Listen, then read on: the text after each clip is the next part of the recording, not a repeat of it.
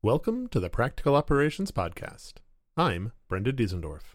I'm Ken Mink. I'm Jack Neely. And I'm Jared Watkins. We are here to talk about the practical side of operations work. This week, we're talking about enforcing structure on production. Are you interested in promoting practical experience in the operations, DevOps, and SRE spaces? We are.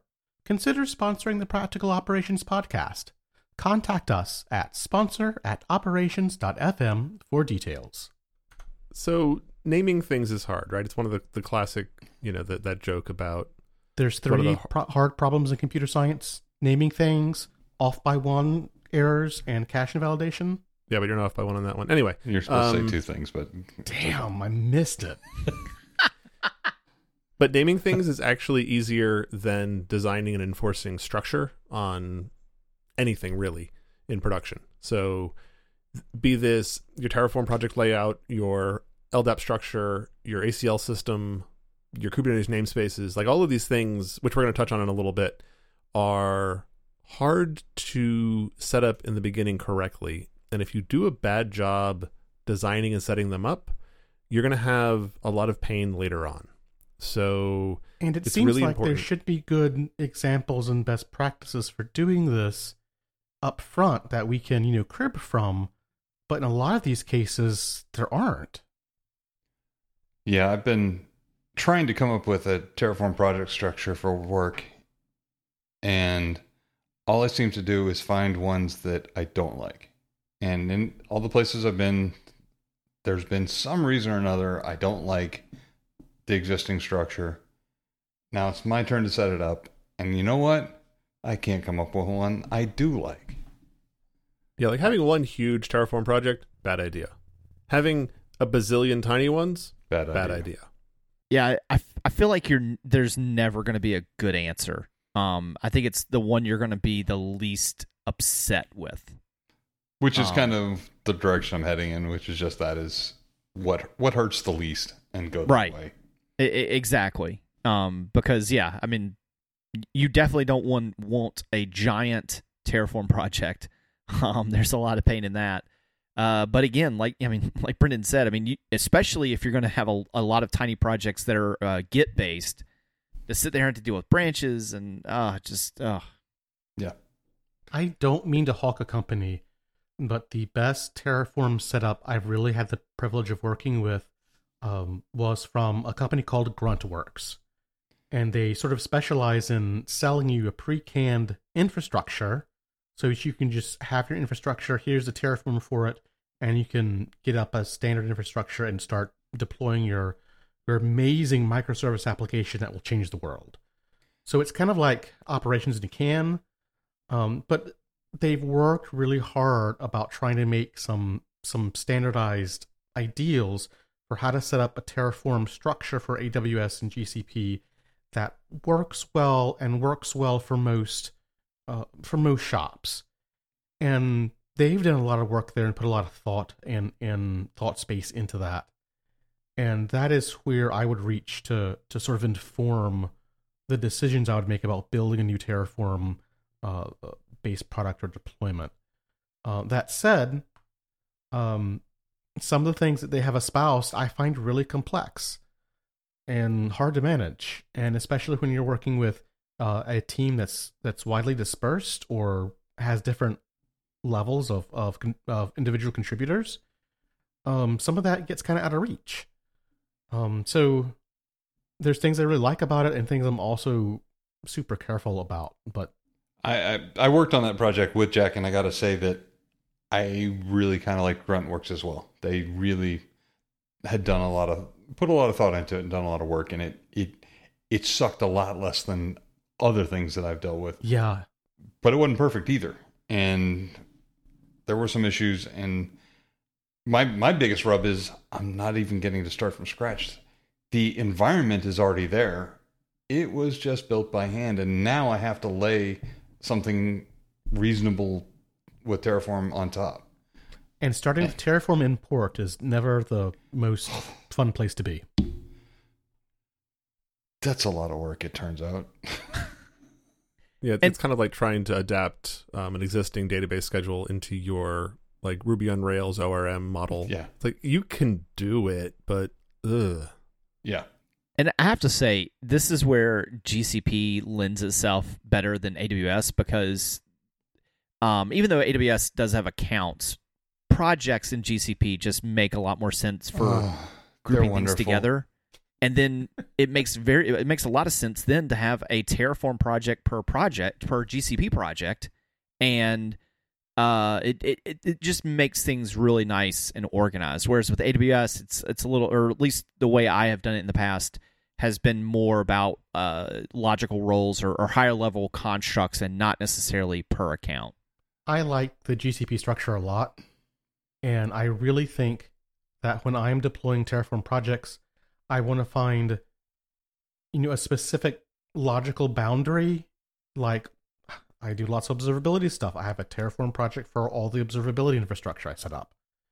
And just to be able to break up those Terraform projects into workable logical chunks, that's not huge and sprawling so you can't manage it.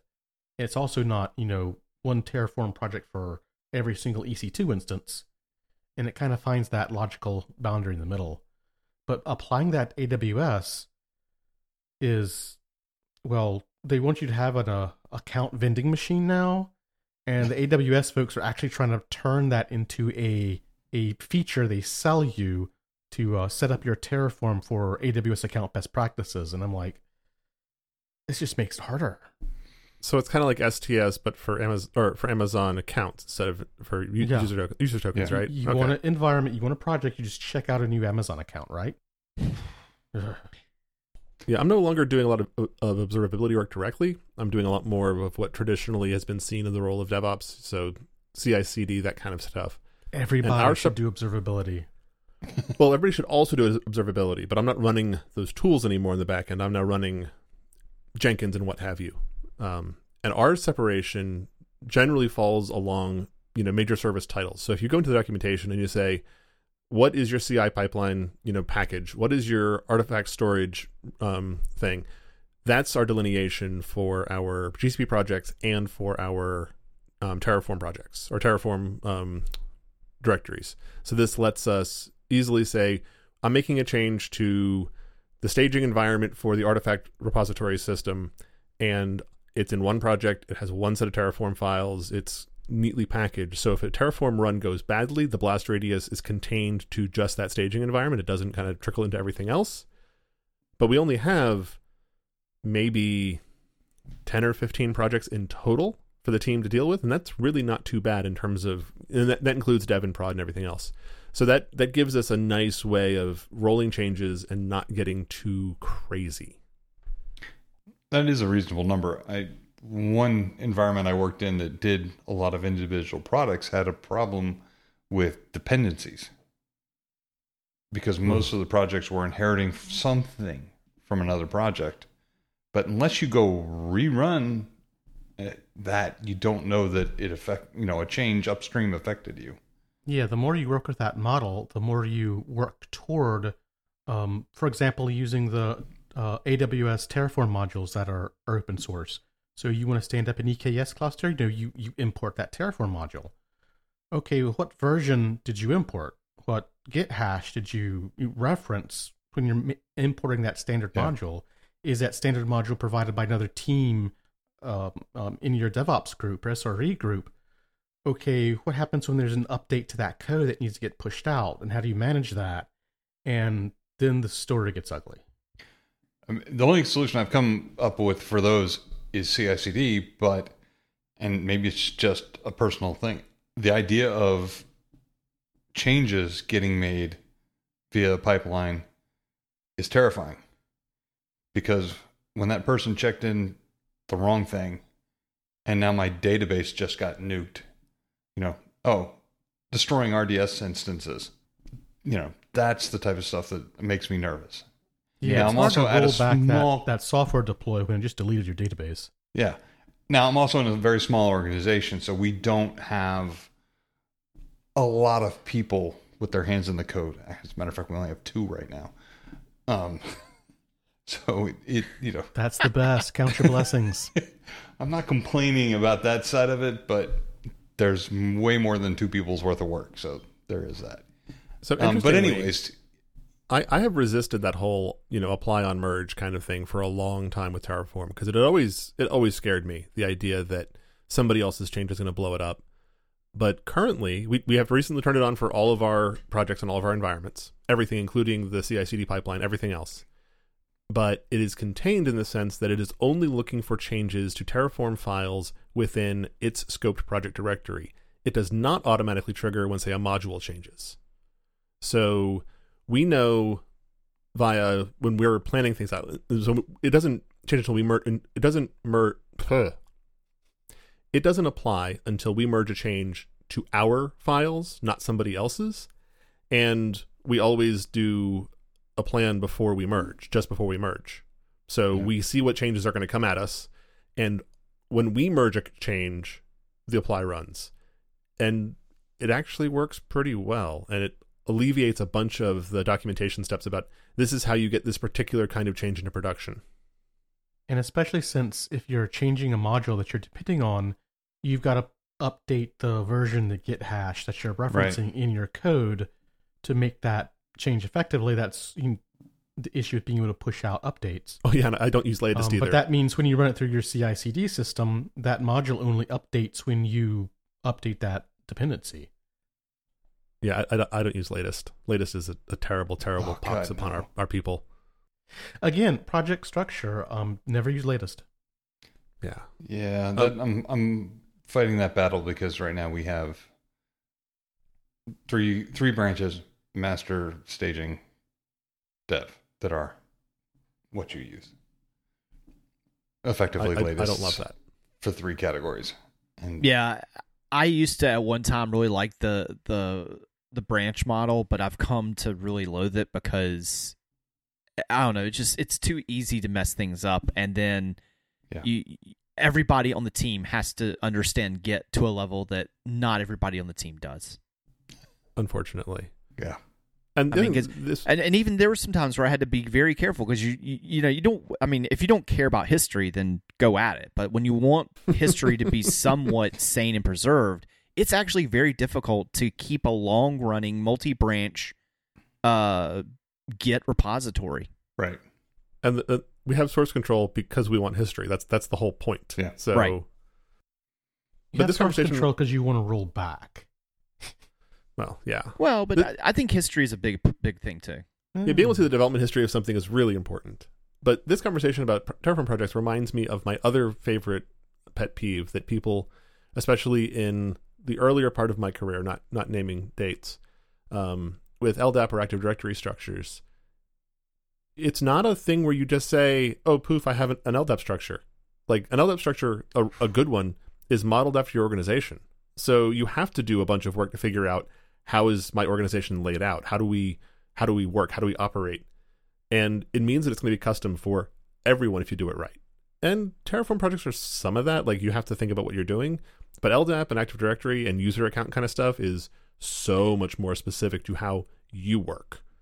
It's really interesting because in our organization right now, there's I'm working on the infrastructure, Terraform, and some other stuff, and we're totally reorganizing from top down. And we are abandoning our old AD tree and starting a new one because it was so bad and so messy that we can't continue.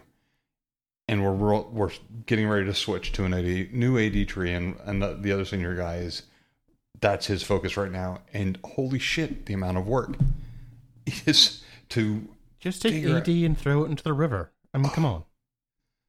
I mean, he's spending so much time talking to every business unit, coming up with their organization and their roles and what they need access to, and your org chart. Your effective org chart never matches the org chart on paper, therefore never matches the org chart you can build in a tree hierarchy. Yeah. Yeah, and how do you build a permissioning system and a group system and whatever else that actually meets your organization's needs rather than being like, oh, well, we have, 50 employees and 395 groups. Yeah. Well, what? It's like, yeah, but there's these 4 special cases here, and then there's... Yes. I hate that. Yeah. But again, I think this is going to be the same thing as with Terraform. There isn't a solution. Yeah. It's what's the least painful. Unfortunately. And there are consultants that get paid a lot of money to come in and build an AD structure for you. Like you can go pay good money to have somebody come in and consult with the organization, because a lot of it is the organizational research to figure out what is the right workflow for you. And Well, there be dragons. That's the way we're doing it. We're doing a lot of the legwork, but somebody else is feeding what needs to be, the information they need.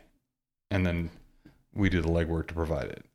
Because my pet peeve is none of the cloud providers really have an LDAP/AD/Unix namespace service that shows any best practices or is simple to integrate or anything. So you can set up your AWS user, you can set up all your IAM roles and whatnot, but as soon as you log into the machine, your EC2 instance, what do you got? You got nothing. Did you provision your SSH key correctly? What? And just TCP's one login is the closest, but seems to be a really common problem that we could solve relatively easily. Are you saying you don't like everybody just using EC2 user? Yes.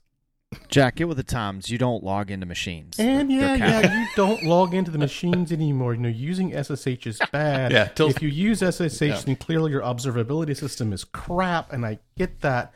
But Kubernetes also has you users, should feel bad. And everybody should not log in as system:"master.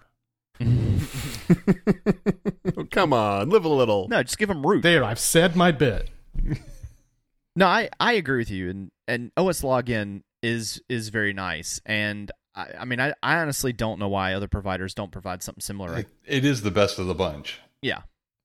Well, no, if you're in Azure and you're using a Windows instance, AD works great. Right, yeah. But to be fair, I'm going to say this: AD has been right for a long time. You would go to the Linux side of the house, and yes, there's Open LDAP, but to get anything useful, you'd have to bring in these third-party schemas that would actually set up a schema that was somewhat logical or what you wanted. When you're like, wait, why does AD have all this built in? The schema story for Unix users and managing users in LDAP has been horrible forever. Yep, forever. And if you don't use 8125 bis release 2 that somebody hid in the blog post in some mailing list in 1938, then your accounts don't work. And really frustrating.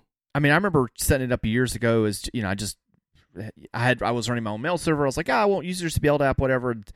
Just to get groups of groups working was a pain in the like. Why is that so difficult? It shouldn't be hard. And I totally, made up those RFC numbers. So there you go. No, but I think, they're made up. It sounded very similar. I remember finding biz something, BIS dot blah, and it's like, oh, well, here's what I need to be able to do groups of groups. And anyway, it was. But you're not wrong. Yeah, from a mailing list that was archived in 1998. The Open LDAP, the overlays that did group of group stuff was never a fun experience to discover, and then you fall down the stairs like breaking your legs all the way down trying to figure out exactly how to make the stupid thing work. That was not a pleasant time of our tenure of our profession. Right. But yeah, I think that problem of user accounts on Linux machines, Unix machines at scale, or even Kubernetes clusters at scale, is still very unsolved. No, it is, unfortunately.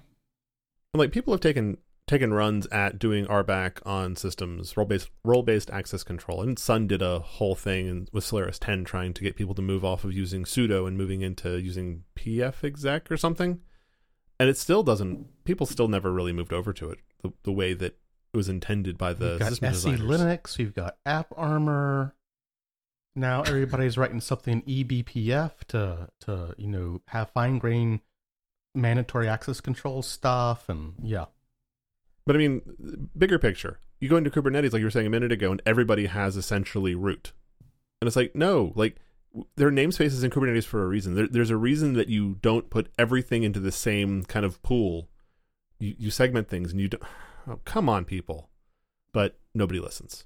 Yeah, I think similar along the lines. It feels. I think the SE Linux analogy is kind of apt a little bit with Kubernetes namespaces, because I also see where, especially with the operator pattern, that yes, you can scope out permissions for the operator to only be able to create in these namespaces or whatever. But generally, what I've seen in practice, or at least what I've seen in the things, has been granting 100% access to an operator, which probably isn't like the worst thing, but still, for me, it's like, that feels very wrong. I mean, in that vein, like if you're digging through the AWS IAM pieces or the GCP policy, GCP's permissions and roles stuff, there is a huge nest of roles and permissions and grants that you can give. And if you don't spend the time to get it right, it's really tempting to just say, I'm just going to give you object viewer or object admin, and just you're done and you're fine and it works. Right. Rather than going through and saying, no, you need to be able to list the buckets, and you need to be able to enumerate directories inside the buckets, but I only want you to actually be able to put in these places. And taking the time to learn the tool correctly, a lot of us don't have that luxury. We don't have the extra hours to go learn a tool that is not really the core of our job. And so you got to pass on it, and then you wind up in these problems where things are sort of terrible. And so we've learned the AWS or GCP or Azure IAM or RBAC system, and instead of managing services as well, okay, you need a Kubernetes cluster. Here's just your Kubernetes cluster. You have root on it. Go away. And yeah, that's not so good. Yeah, that doesn't always feel as comfortable as I would like.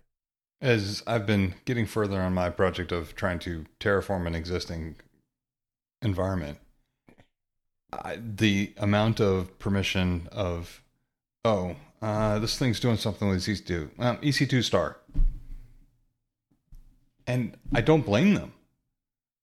The EC2, the IAM rules and policies and roles, they have incredible fine-grained control if you take the time. But it is so hard, and the documentation is so hard, if you can find it, for that role. There's been times that I've felt so dirty because I've just gone, fuck it, : I can't figure out what this needs. But I mean, in your defense, Amazon has 400 services they offer now? Yeah. And they all have interdependent IAM chains of policies and access you have to set correctly. And a lot of folks are just like, I don't know. I'm just sure it's fine. Yeah, I saw one talk. They said there's over 100,000 individual IAM permissions that you can set. I totally believe that. Yeah. Damn. Okay, I no longer feel bad that I can't remember which IAM bit I have to throw. Yeah. It also reminds me of I don't do this as often as I probably should, at least on my personal network, but back when I did at least manage some aspects of a network, I would try to do deny all on like the prod network, and either have things go through a proxy or then explicitly allow certain ports. But that can be very painful, especially if things are not very friendly, where they need dynamic ranges inbound and things like that. And I just know that sometimes that can be frustrating as well, where it feels like you keep playing whack-a-mole, where you're like, okay, I've opened this port, now I need to go do this, now I need to do this, and then multiply that by a whole team. Well, it's the new hotness, and everything is on 443 now, because everything is a web API, even though it's not really speaking anything that you could see over the wire as clear text that looked anything remotely like a REST call. But everything's now on that port because it's always open everywhere. So now the game is, now you have to do service to service, individual, mutual TLS authentication, and you have to have access control rules, and you have to specify these things, and it's even less observable than IP tables or UFW Jared, or whatever. What is your problem against HTTP2 and gRPC? Actually, I really need to learn that stuff, and I've been I won't say that I've been like hesitant, but it's like I can actually understand HTTP, but the whole HTTP2 stuff and everything, I haven't even really taken the time to understand it. And I know that now, like, it's been more popular, right? Like for the earliest time, I remember you'd hear about HTTP2 and all this stuff, but it seemed like it wasn't that big. But now I guess everybody's using it. I haven't needed it yet, honestly. I keep on expecting to have to learn it, and then I'm like, okay, when I get to it, when it's a need, I'll learn it, and I haven't needed it yet, and I'm worried that that's going to disadvantage me at some point. But and so in a lot far, of cases, if you're using load balancers from Cloudflare or AWS or whatever, you just negotiate HTTP protocol and you get the latest one that both sides support, and off you go. And you don't tell the difference. Right, but I know that there is some performance gains from going HTTP2, and I know that, And there's some features as well. Right. And gRPC is HTTP2 only, I believe. So I know I had lots of fun with similar issues because I had to get HTTP2 and gRPC stuff working with AWS load balancers, and they support this. But you also have the Kubernetes controller also has to support those features on those AWS resources. And if the planets aren't aligned, your application doesn't work. Yeah, another area of this whole enforcing structure on production stuff is how do you design an application architecture now to be reasonable and understandable, but still use, the Kubernetes controllers and whatever caching layer you're using and whatever hosting provider, bandwidth, CDN crap you're using, and all of the other tools you need for, microservice access and all the other things. Getting a reasonable application architecture laid out that is usable and has structure that makes sense and doesn't lead people to madness is really hard. Y'all have any advice on that one? No. Drink heavily. Yeah. I don't. That's true. Yeah, I find that if somebody can't put together a quick flowchart diagram of how the auth works, or how a user request flows through the system, regardless of who the user is, being a user on the internet somewhere or one system calling another, if you can't put that into a flowchart relatively quickly or on a whiteboard or whatever, and it takes either multiple charts or, okay, now all of this stuff, and then we're going to race this board and that goes into this one little box here, and now we're going to do a bunch of other boxes, that's when you've gotten into a bad place. And that's what microservice architecture really allows, is this infinite complexity and sprawl, and you quickly get to the point where no one can control that picture. Yeah, right. You have to be really careful when you're rolling out microservices not to just say, well, we had one monolith before, and now we have 800 microservices, and they all talk to each other somehow. It's like, no, stop, back up. Because that is a recipe for absolute madness, and your documentation essentially always being out of date, or the documentation being, just go look at the running code and see what it's doing. Yeah, the code's self-documenting, don't you know? Oh, God. And other lies we tell ourselves. Yeah. We already did that episode. I think the best part of what you just said about it is if you can't draw it easily, there's no way you can lay it out sanely, because you've got to put those boundaries in reasonable places, and they go with the structure, because as you draw it out, that's when you can see those boundaries. And if you can't draw it out sanely, there's no way you can put boundaries around them. It just doesn't work. Absolutely. It is amazing and this totally goes off the deep end as far as the subject goes. But with remote work, we've come back to the office, and being able to whiteboard with peers. Oh God, I didn't realize how much I missed being able to say, no, come here, let me draw it out for you. As a remote employee for some number of years now, way before COVID, I always really valued that time when I could be on site with the client or be on site with where I worked. And that high bandwidth communication where you can actually sit down and plan and kind of get all that stuff put together and be able to look that 6 months, 12 months in the future of what are our goals? What do we need to do to accomplish this? Okay, break, let's go and accomplish this. Yeah, I'm the only native English speaker in my group, in the department, and the language barrier. In the Netherlands, everyone speaks English. but it's not their first language. And the number of things that get solved with a whiteboard and a marker that are almost unsolvable via audio only is insane. So we do a lot of video chats at work right now. And I will commend my team that they are astoundingly good at documentation and informal presentations about whatever topic.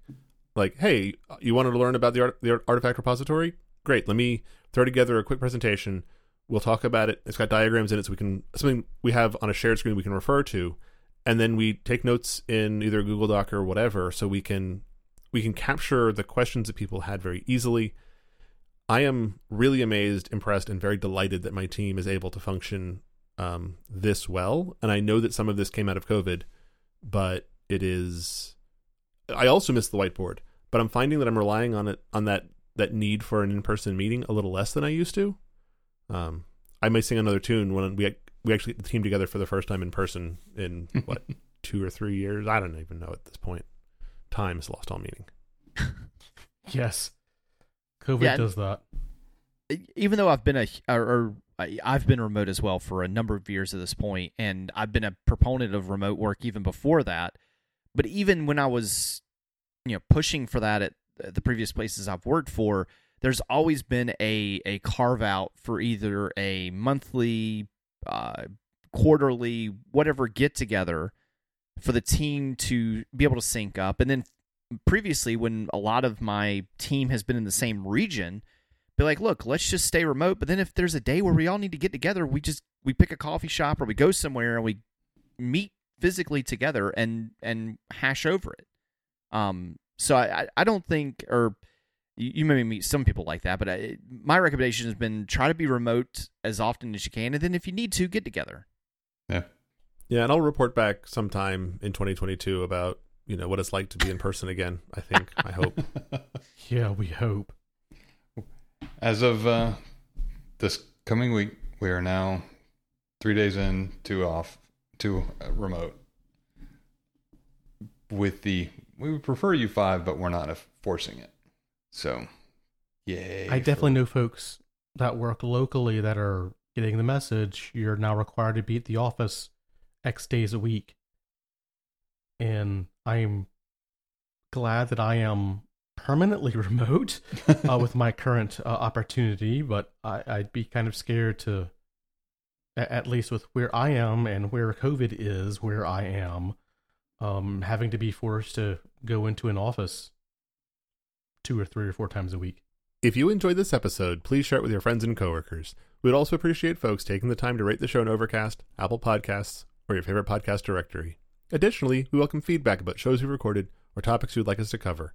Leave us a comment on the website at operations.fm or send us your thoughts on email, feedback@operations.fm. And that wraps it up for this episode of the Practical Operations Podcast. I'm Brendan Diesendorf. I'm Ken Mink. I'm Jack Neely. And I'm Jared Watkins. Thanks, and good night. But I wanted to complain about package management in Golang. Patience.